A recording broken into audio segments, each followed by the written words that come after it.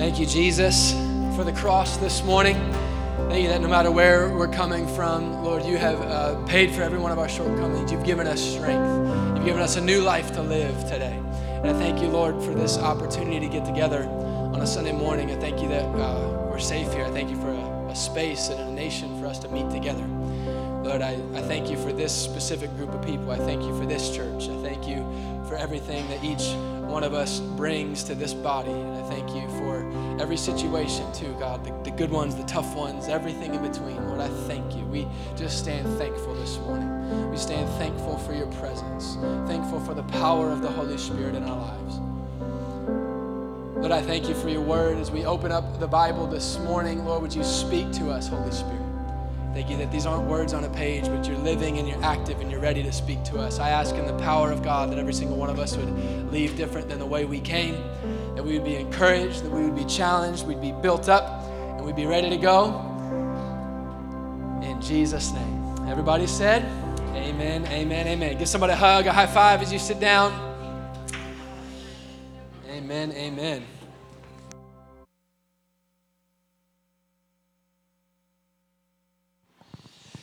Hallelujah. Man, great job, team. Thank you.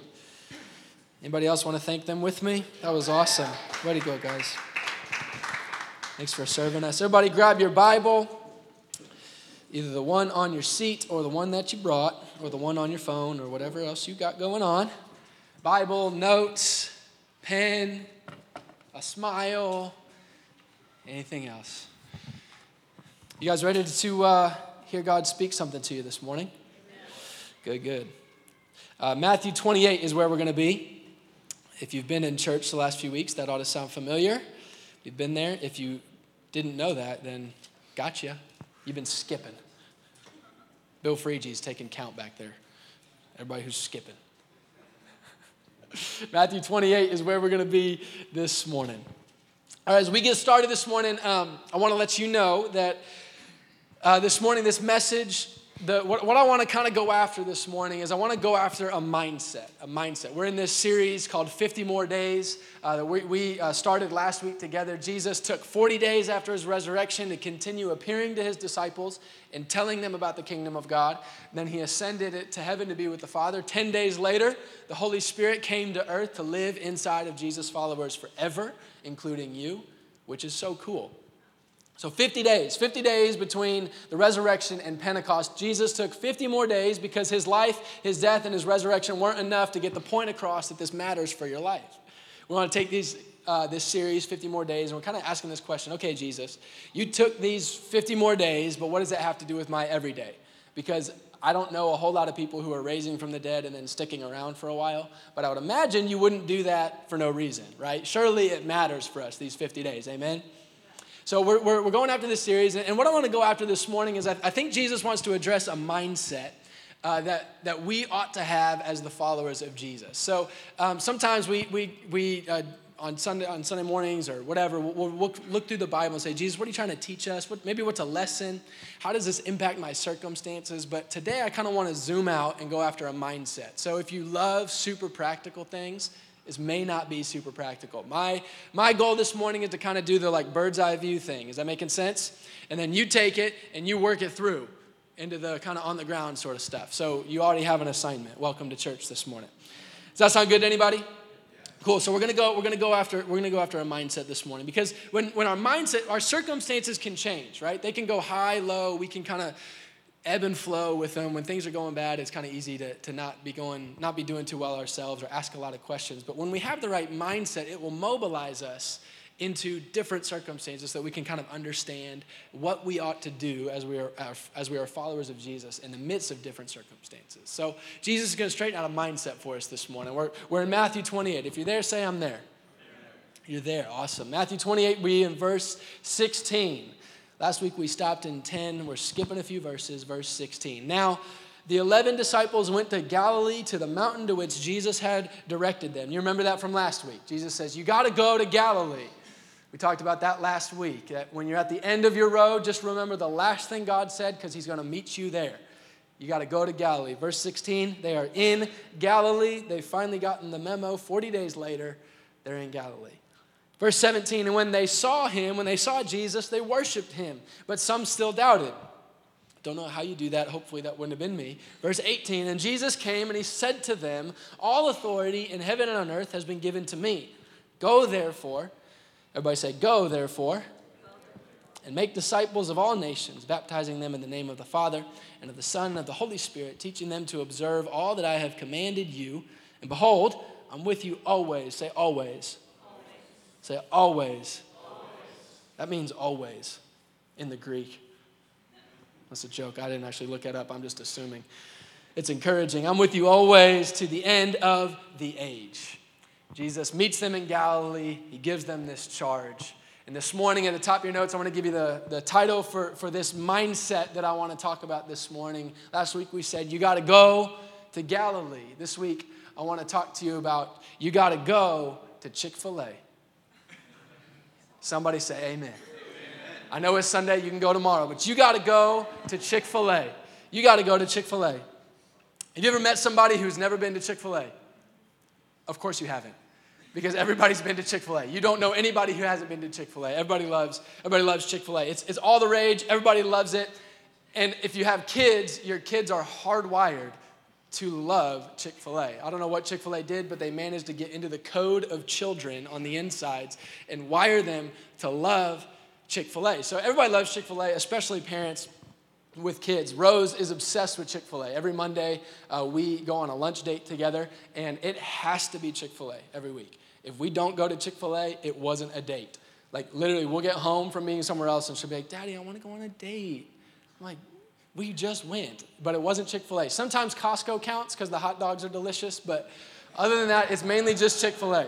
So the interesting thing about Chick-fil-A is if you're trying to figure out, like, I've wondered, like, what is it about Chick-fil-A? What's the Chick-fil-A it factor? Because other places have, like, play sets, you know, McDonald's, all kinds of other places. Other places have fries, even waffle fries. They've got chicken nuggets, milkshakes. I mean, there's nothing that they have that only Chick-fil-A has. I'm trying to figure out what the it factor is. But the thing about Chick-fil-A is if you've been to Chick-fil-A, you know that it's different than everywhere else. If you try to explain it to somebody, it doesn't make sense because there's nothing really that different. But if you want to understand what's different about Chick-fil-A, you just got to go to Chick-fil-A, right? Because once you go and you experience it, it just clicks. You can't maybe clarify it, but there's just something about going to Chick-fil-A that makes it stick out. Are you following with me? Everybody, any Chick-fil-A fans in the house? Raise your glass in the back. Thank you. There's just something about going to Chick-fil-A. Like I said, you can talk about Chick-fil-A all day long. You can tell somebody about Chick-fil-A all day long. And you can even have Chick-fil-A takeout, but it's still not the same thing. You don't understand it until you just go. You just got to go to Chick-fil-A, which clearly has everything to do with Matthew 28, 16 through 20. Jesus is obviously talking to us about Chick-fil-A, right? These are Jesus' last words. So what do these words have to do with going to Chick-fil-A? So here we are in Matthew 28. These are Jesus' last words as recorded in the book of Matthew that he is telling that he's sharing with his disciples. It's a passage known as the Great Commission. So this is a big passage for Christians. Like you may have heard people say, like it's Jesus' last words and our first priority. You know, it's like, wow, the Great Commission. This is a big deal. So Jesus is making a big point here at the end of 40 days of appearing to people. He's been talking about the kingdom, and this is kind of the last hurrah that he has with his disciples. So clearly, it must be important. He's telling them, this is what you got to go do. All authority in heaven and earth has been given to me. He says all of these things. So as we pick up the Great Commission here, there's something that sticks out to me that I think is the mindset that we want to go after. Because Jesus, last week, he told his disciples, okay, you're stuck in a room. You're stuck in the last thing that you did. You're stuck in your failures. You're stuck in what you don't understand. But remember, before you even screwed up, before you even could get discouraged, I called you ahead to Galilee. You remember this. He says, I want you to go to Galilee and meet me there. So last week it was go to Galilee. I want you to meet me there. He meets them in Galilee. He talks to them about these things. The crew's back together, and we get the Great Commission. I want to read it again, just a little bit of it here. Verse 18, when Jesus is speaking to his disciples, Jesus came, and he said to them, all authority in heaven and on earth has been given to me. That's a big statement. You ever said that? Probably not, because that'd be a bold-faced lie. All authority in heaven and earth has been given to me. Jesus is making a radical, radical statement here. And his next two words are incredible to me. Go, therefore. Go. All authority in heaven and earth has been given to me. Go. I think as Jesus is meeting up with his disciples before he ascends to heaven and leaves the planet in the flesh, only to send his Spirit later, as he's having these final moments, he's saying, all authority in heaven and earth has been given to me. Go, therefore. He's having, I think, a moment that's similar to a moment that you may have with somebody who's never been to Chick-fil-A. Just, you gotta go. You gotta go. He's saying, you gotta go. You gotta go. Because, that moment with Chick-fil-A, you've talked about it, you've tasted it, you've done all of these things, but if you really want to understand it, you just got to go to Chick-fil-A. Jesus is saying, guys, you've been with me now. You've been hearing me talk about the kingdom of God. I've showed you the kingdom of God. I've given you understanding on things that nobody has ever understood before. I've revealed new things to you about who God is, about what he's like. You've seen miracles. You've seen signs and wonders. You've heard teachings. You've spent time with me. You have walked with God in the flesh. But if you actually want to experience the fullness of this kingdom, you got to go. You got to go. This last word that Jesus has for his disciples is an instruction, but I think he's dealing with a mindset. He's saying, I need you to understand that you need to shift now from a mindset of observation to a mindset of participation. If you really want this whole thing, if you really want to know what it's all like, it's not just about following me around now, watching me do everything, having me do all the miracles, having me do all the teaching, having me do all the signs, having me do all the stuff. I want you to go. If you really want this life that I came to give you, you got to go. You got to go, guys. It's time.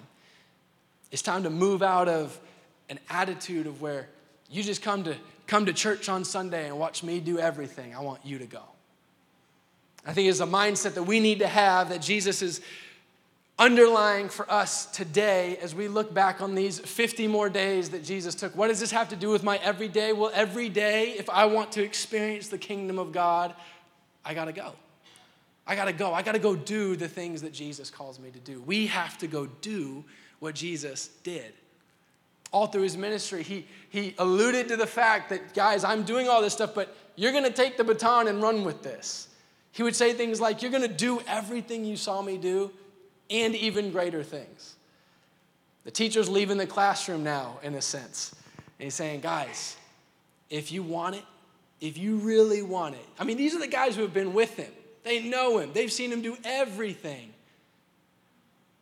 But still, they never missed church, never missed a podcast of Jesus. They had all the notes. They knew it all.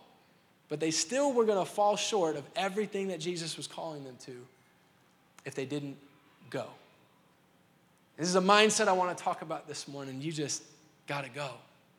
If you're a follower of Jesus, we're not going to step into the life that Jesus has for us in the kingdom of God until we go. We've got to move out of an attitude or a mindset, or we can't have this picture of religion or Christianity or following Jesus that means, well, if I go to church, I'm tapping into everything that God has. We got to move out of just, let's watch the professionals do it. Well, Jesus could heal, but maybe we can't. He said you're going to do greater things, right? We've got to understand that this kingdom, Jesus was opening a door for us to say, I don't just want to show you what I can do. I want to show you what I can do through you. You got to go. You got to go. Matthew 28, all authority in heaven and earth has been given to me. Go. I want to do a little bit of an old-fashioned Bible study. Anybody like studying something? Is there maybe 3 people that are okay with that? 1, 2, 3. Perfect. We're going to do it. If you are familiar with church, if you've been in church much, or if you just know anything maybe about the New Testament, there's a word maybe you've heard before, and the word is apostle. Can you say apostle? Apostle, okay, awesome. It's used a few different times as we go through the New Testament. There was a bunch of people that followed Jesus that were called disciples, but only 12 guys were called apostles. One of them was Judas Iscariot. He's the one who betrays Jesus, and then he actually goes and kills himself. So they're like, well, let's replace him. So they replace him with a guy named Matthias. And then after that, later on, a guy named Paul, if you're a Christian, maybe you've heard of that guy, wrote most of the New Testament. Paul is also an apostle. So it's a title given to a handful of guys in the New Testament. But also later on in the New Testament, in Ephesians chapter 4, Paul, one of the apostles, he's writing about spiritual gifts. And he's writing about some spiritual gifts that he says that Jesus puts on individuals in the church for the sake of the church, for the sake of building up the church. He lists these 5 gifts, and one of them is the gift of the apostle. So it's a title given to a few guys. It's a gift given to the church. It's kind of hit on in a few different places in the Bible. But what is an apostle, and why are we talking about this morning? The word apostle, it means sent ones or messenger, or something that idea. That's what apostle means. It comes from a Greek word that I don't even know if I'm pronouncing right, but apostolos or something. I think it's actually a Greek name. Like that could be your name if you were Greek. So I'm glad I'm not apostolos. It's like I would have to wear a crown or something. I mean, it sounds intense. Anyways, apostle comes from the Greek word apostolos. And so when it's translated in the Bible or as words have become derived from that over time, other words that you can use in place of apostle are words like ambassador or messenger. So this is the idea of an apostle, an ambassador or a messenger. And Jesus, and as we look through the Bible, when this word is used, it's not at all, like I'm saying, it's a Greek word. It's not at all a Hebrew word. Jesus was a Jew, and he was talking to Jews most of the time, but he still used this Greek word to communicate to them who they were. It's kind of an interesting thing. So he takes a Greek idea of this apostolos to communicate, this is who you guys are. This is who I'm calling you to be. In the Roman culture and the Greek culture, apostles were similar to how we would see an ambassador, a delegate of a state, of a nation, or just of an emperor in general. Somebody who would be given a title of the apostle, and he'd be sent to go to other places that the Romans had just conquered so that he could establish Roman culture in these new places. So he would go, he wasn't the emperor, but he would go under the authority of the emperor. If he said it, it was as if the emperor said it. If he said, this is what we do, then the emperor was essentially saying, this is what we do. So apostles were people who were sent out from Rome to go establish Roman culture, Roman world in new territory. So an apostle, obviously, you would think that an apostle was somebody who had probably spent a lot of time in Rome, who knew Rome well, maybe even knew the emperor.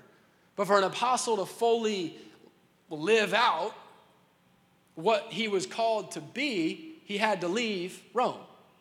You can have the title of apostle in Rome, but you're not really functioning as one until you leave. Is that making sense? So these apostles, Jesus takes this Greek idea to communicate to his disciples who they are and communicate to us who we are. And I think just like these Greek apostles, they could carry a title in the midst of Rome, but they weren't fully functioning in who they were called to be until they left. And I think this is the mindset that we have to have. I want you to say, I'm an apostle. Does that sound, we can do it. You're going to say, I'm an apostle. And now I want you to tap your neighbor who won't say it for themselves. Say, you're an apostle. Jesus is making a point here in these 50 days that you're not just followers, you're sent ones. You're not just disciples. You're not just people who follow me to do the things that I do. I'm now sending you to establish what you've seen. In Matthew 28, verse 18, Jesus says, all authority in heaven and on earth has been given to me. That sounds something like maybe an emperor would say or a king would say. Jesus is staking his claim. He's making his credentials clear as the ruler of the universe. And his next word, go. This is who I am. Now take who I am and go. Go establish this kingdom that you've witnessed. Go establish this kingdom you've been living in, that you've seen, that you've tasted. Go establish it in new places. Go walk in the blessing of God and take it places where it's never been before. As Christians, we are an apostolic people. We have to have this rhythm in our life where we are expecting to go. We're expecting to go. And sometimes I think that we can forget this call of Jesus to go, and honestly, we can get caught up in just wanting everything to come to us.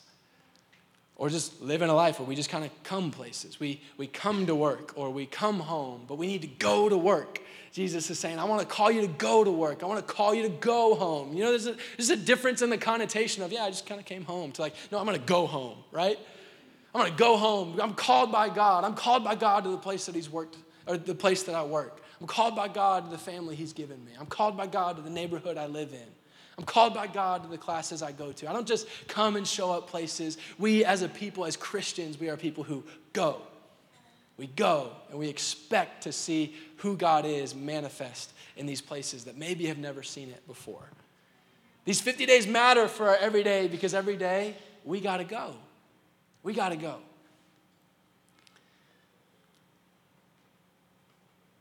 Earlier in Jesus' ministry, he kind of hits on this mindset in a similar way that I think is really relevant to us. It's in John chapter 4. You don't have to turn there. We're going to have it here on the screens. But he's hitting on a similar point with his disciples, with his apostles in this time, where I think he's trying to address a mindset, where he's shifting a mindset maybe that they had to something that he wants them to actually have, okay? So he starts talking about an agriculture. He uses an agricultural parable example to communicate to them how they ought to function in the world. And now we're not like a highly agricultural society. Anybody in here a farmer right now?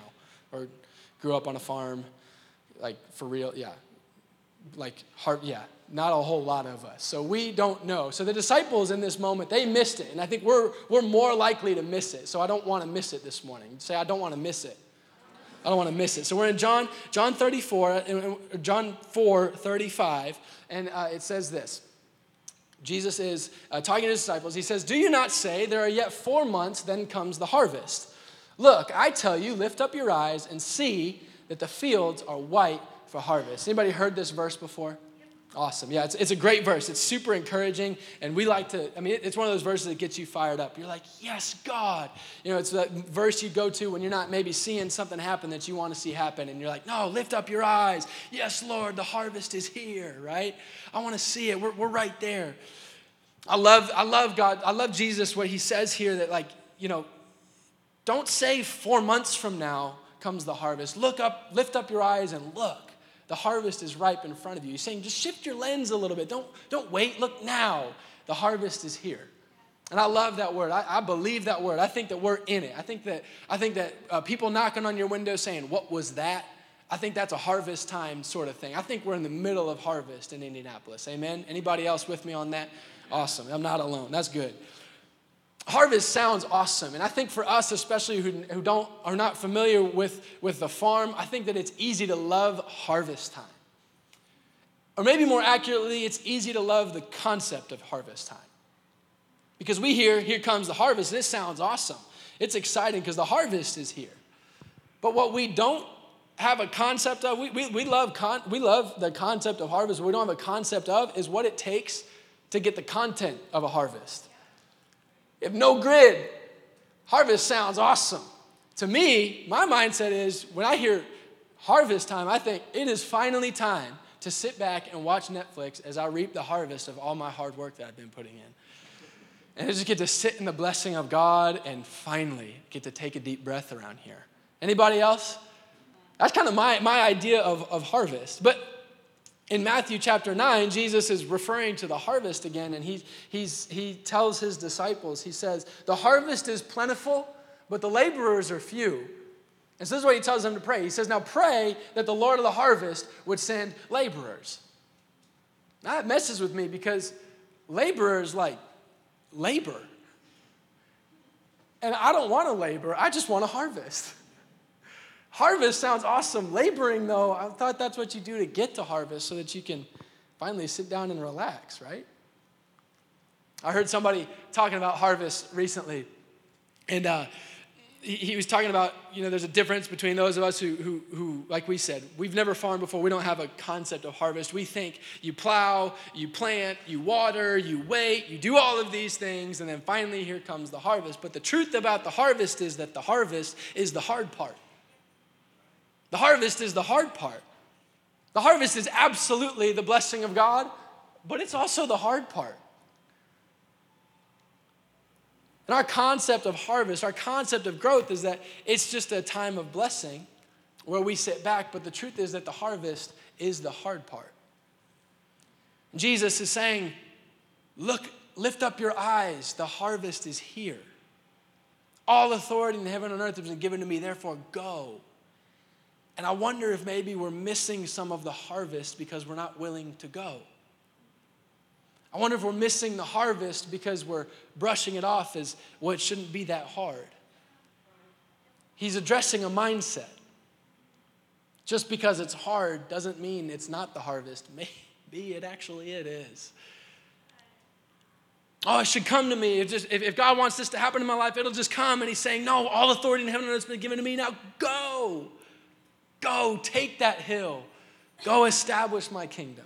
It's a different mindset. There's a difference between our concept of what the harvest is and what it actually is. If you ask somebody here in Indiana who is a corn farmer what harvest time is like, they'll tell you that's when they hire more people, they work the longest hours, they sweat the most, they sleep the least, and they'll tell you the corn's not going to pick itself.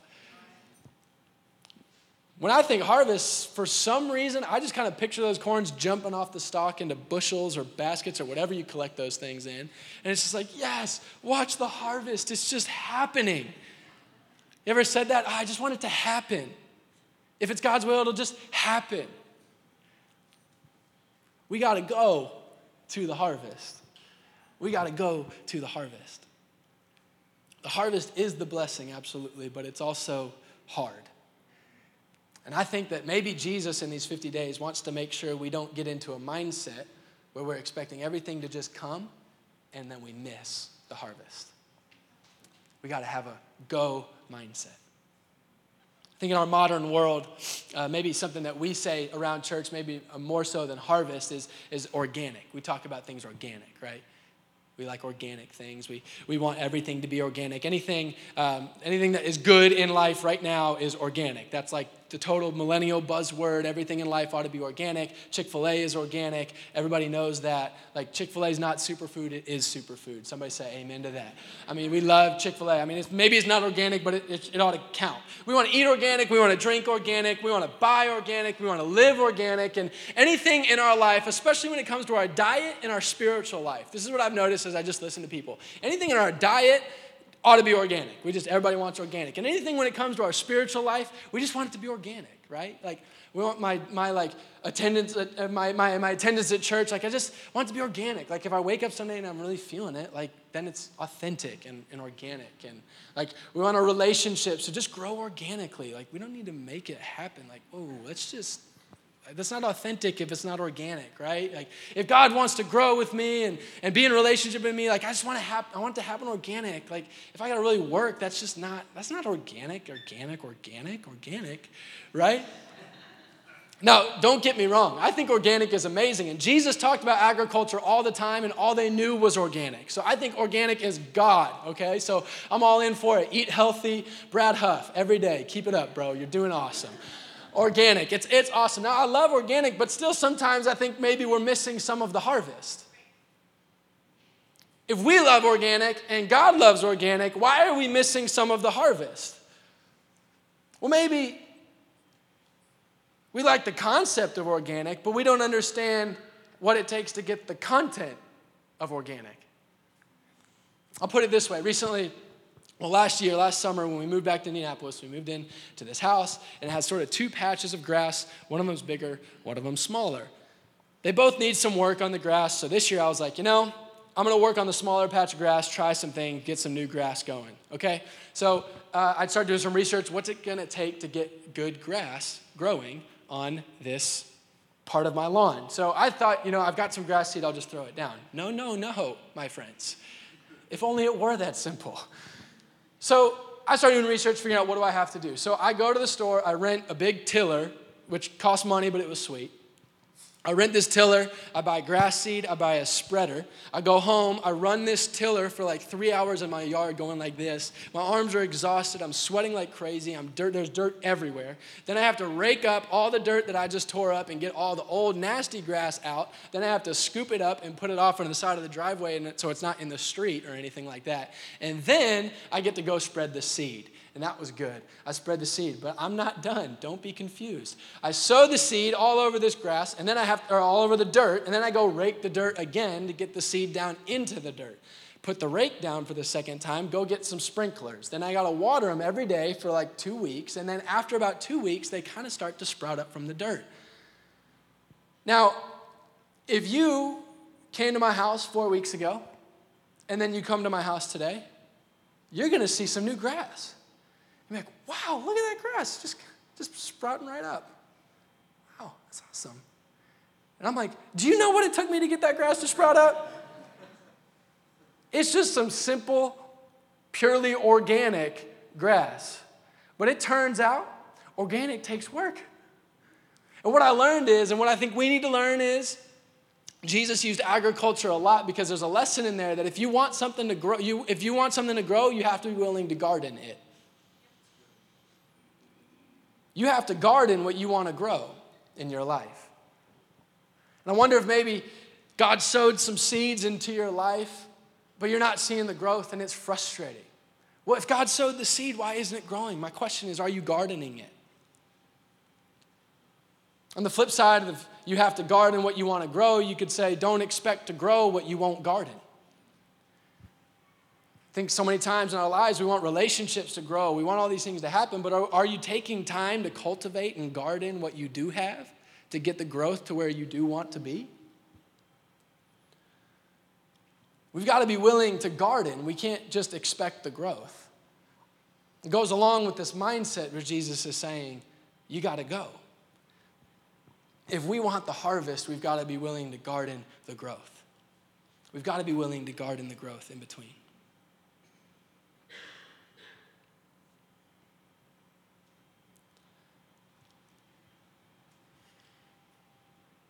Is this making sense to anybody?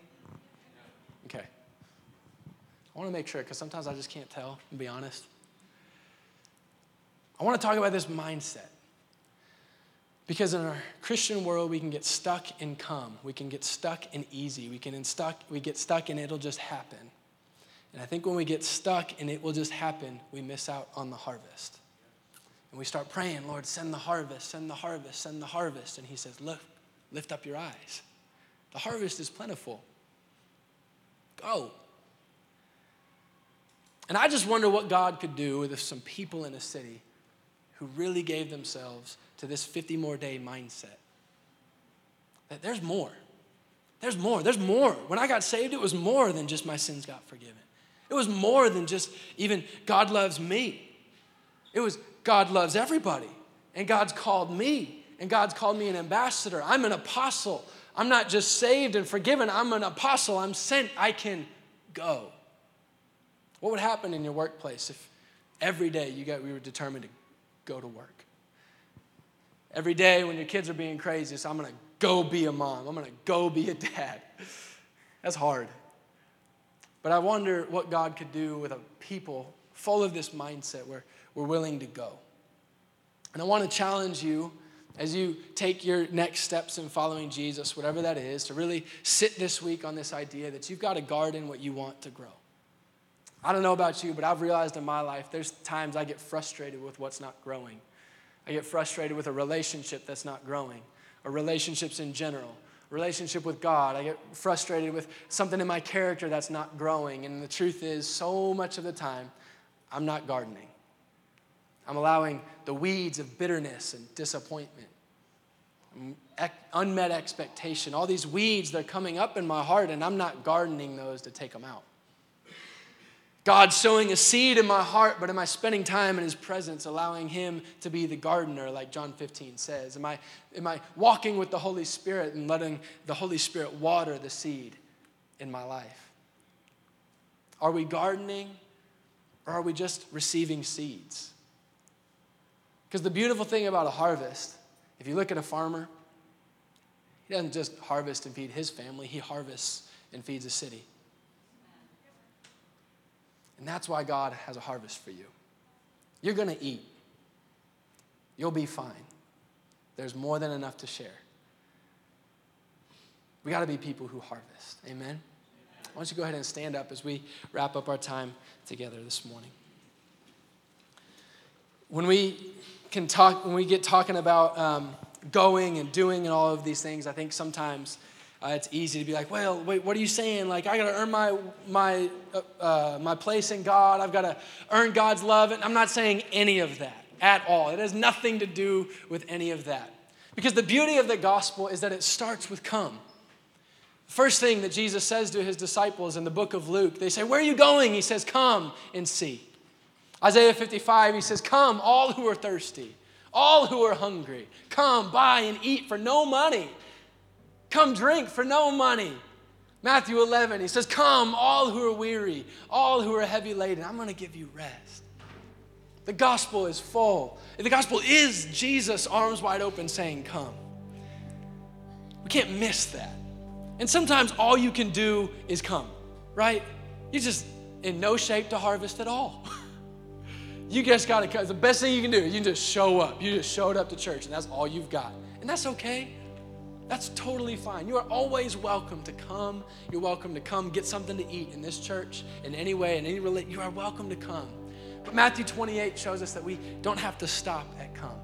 At some point, if we want to really step into everything God's called us to, we've got to move from only coming to also going. You've got to go. You got to go.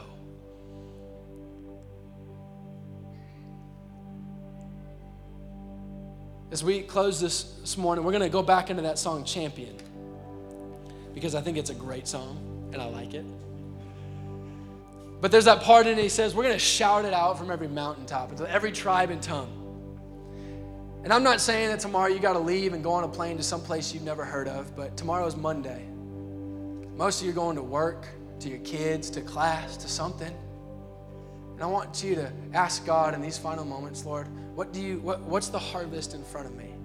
Let's be a people who consistently we get with God and say, God, would you help me lift up my eyes and see? What's the harvest in front of me? And I wonder if maybe you're even going through something this morning that's hard and you've been hating it because it's hard, but I wonder if there's a harvest in what's hard. I wonder if maybe what you're hating, there might be a harvest in it. I wonder if God's sowing a seed in your struggle. I wonder if maybe there's something to garden in that place of growth. Sounds cool, but it doesn't always feel good, right? We can hate it, we can get frustrated, but God's taking you to harvest. So I want you to bow your heads right now. I'm just going to ask God a question as we wait for just a moment. God, would you show us this morning the harvest field in front of us? And God, we pray that prayer you told us to pray right now, Lord, that we believe that the harvest is plentiful. The harvest is plentiful in every workplace represented, in every family represented, in every friendship, in every relationship, in this city, in this world. Lord, we believe the harvest is plentiful to go out, to be sent out and establish the kingdom of God. We believe that people are ready to give their lives to you. We believe that people are ready to follow you and ready to be sent out as well. Lord, that's what we believe. Would you send laborers to the harvest? Not observers, Lord, but would you send laborers? Would we be a church full of laborers this morning?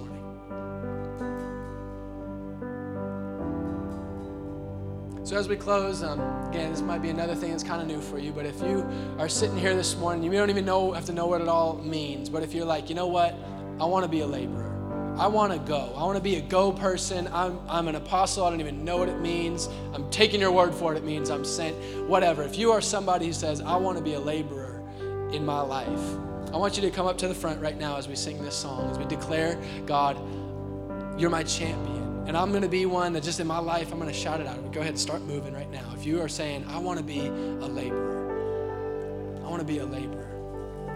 Amen. Amen. I'm ready to go to work tomorrow. I'm ready to go into life tomorrow and be a laborer. I'm ready to show up this week and be a laborer. Amen.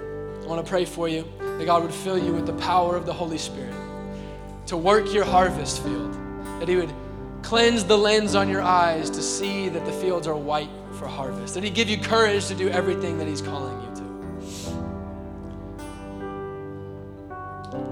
Before I pray one last time, I know I'm taking a few seconds here to close out, but we love to ask this question at the end of our services, and there's no need for it to be a secret. If there's anybody here this morning and you're saying, I've never actually decided to follow Jesus, I'd love to decide to follow Jesus. I'd love to be a follower and turn into a laborer. Is there anybody here this morning? Perfect. All right, bow your heads and let's pray and let's worship as laborers this morning. Jesus, I love you. And I thank you, God, for these people in the front of this room right now. God, I thank you for their heart to be laborers. God, I ask right now for the fire of the Holy Spirit to fill us. Fill us and fuel us, God. I pray that we wouldn't go and work in our own strength, but you would fill us with your strength, the power of God. Lord, I thank you that the harvest is white. The fields are white for harvest. Lord, I pray for every set of eyes that is in the front of this room right now. Would you give them eyes to see this week? Eyes to see through the struggle, through the hard part, and see the harvest. Lord, I pray that you'd strengthen their hands to work. Lord, I pray that you'd clean them off when they get dirty. I pray that you'd strengthen them when they're tired. I pray that you give them boldness when they're nervous. Lord, I thank you for every workplace, family, friendship, relationship, every avenue of our city, sphere of our city that's represented in this room. We declare over the city of Indianapolis that the harvest is ripe. And Lord, we are laborers this morning. You are our champion, and we will shout it out from every mountaintop, from every desk, from every changing table, from every bedroom. We will shout it out that you are God and you are good and you have overcome. We worship you this morning in Jesus' name. Amen. Let's close our time together celebrating Jesus.